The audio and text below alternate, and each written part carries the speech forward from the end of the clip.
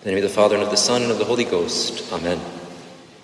They brought to him one sick of the palsy, lying in a bed. Dear faithful, today's gospel passage recounts the healing of the man sick from palsy. And palsy is nothing other than paralysis, a temporary or permanent loss of the ability to move part or the whole body. Now, this paralysis, dear friends, is a clear image of the vice of sloth. Sloth, properly speaking, is a grievous sin committed against God himself, and not the laziness with which we so often associate the word with. It is a sorrow regarding the means of salvation conferred on us and prescribed by God, leading us to tepidity toward divine precept, wandering towards that which is forbidden, faint-heartedness, and despair of salvation. Physical sloth or laziness is a serious vice as well. Reflecting on these sins, which seem to be so prevalent today, would do us all good. Sloth is an inordinate love of ease, a certain languor of both the soul and the body. It is a sluggishness of soul or boredom because of the exertion necessary for the performance of some good work. The good work may be a corporal task, something as simple as walking, or a mental exercise, such as writing, or a spiritual duty, such as prayer. Implicit in sloth is the unwillingness to exert oneself in the performance of duty because of the sacrifice and the effort required. This quality, or rather the lack thereof, is most dangerous to our salvation, for God asks each of us to cultivate a life of virtue. Yet, all virtue implies and requires effort. It is only by the persevering repetition of good works, the works proper to whatever virtue it is that we wish to practice, that they become easy and become virtue in the proper sense of the term. Sloth is the very opposite of effort, the refusal to make it. It is hence a difficult sin to overcome and is thus all the more dangerous.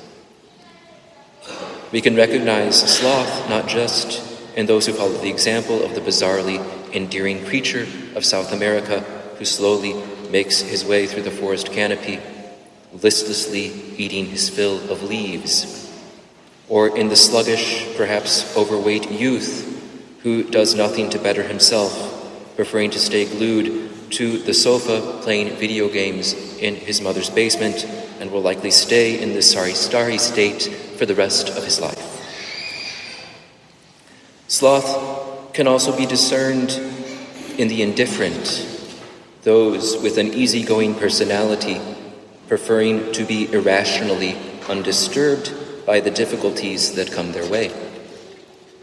We can see sloth in those who lack perseverance, those who begin many things and take on many endeavors but persevere in none. I think particularly of all of those souls who, certainly inspired by goodwill, take on all sorts of spiritual practices and mortifications on Ash Wednesday, and by the first Sunday of Lent are already leading the lives of neo-pagans. Sloth is seen in the dissipated, who waste their time on frivolities like social media and the internet, or on work that is useless and inutile, while shirking the duties of their state in life. They may seek the ease and comfort of the paralytic being carried about on his cot and ministered to by his friends. They may procrastinate on everything, on projects, on their work, perhaps habitually showing up late to Holy Mass or to their jobs. They may further neglect the duties of their state as a wife or a husband in useless visits with others, escaping reality through reading the internet, television, sport, or some other pastime that may be legitimate in and of itself, yet interferes with the duties of their vocation and the call to holiness. Sloth is seen in the loquacious, those who talk far too much. St. Paul criticizes such as these in his epistle to St. Timothy. The apostle writes, "And with all being idle, they learn to go about from house to house. And they are not only idle, but tattlers also, and busybodies, speaking things which they ought not." This is a very feminine vice, but not exclusive to women. To waste time in unnecessary exchanges in person, on the phone, or by other means of communication. More often than not, these conversations devolve into an exterior expression of the evil thoughts within your hearts that our Lord discerned in the unbelieving Pharisees who witnessed the miracle in this day's gospel. And many of us are guilty as well.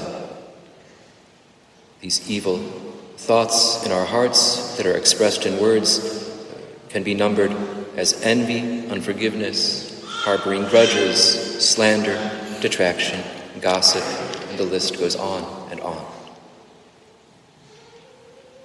Sloth is considered to be one of the 7 capital sins because it leads very easily to others, as we have seen.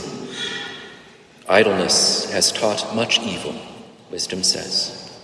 It inclines us to an aversion to duty because of the effort our duties imply. It leads us to be inconstant and tepid in our spiritual lives, and then becomes sloth in the true sense of the word.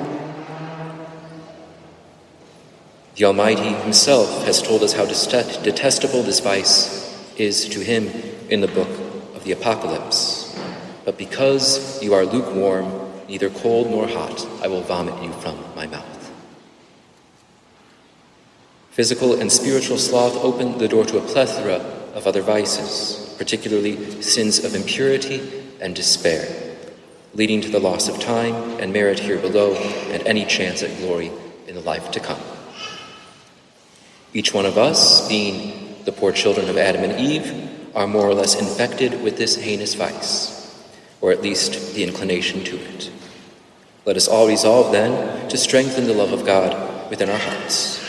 It is true that we are weak and frail, so let us seek God's own strength and courage in prayer and the sacraments. Fail not in prayer and pious works, but persevere.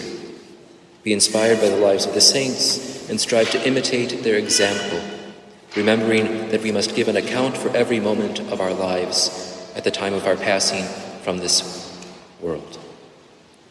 Have your eyes set on the reward that God has promised to his faithful ones for their effort, and a firm hope in the fact that God provides us the means to lead us there. Amen. In the name of the Father, and of the Son, and of the Holy Ghost. Amen.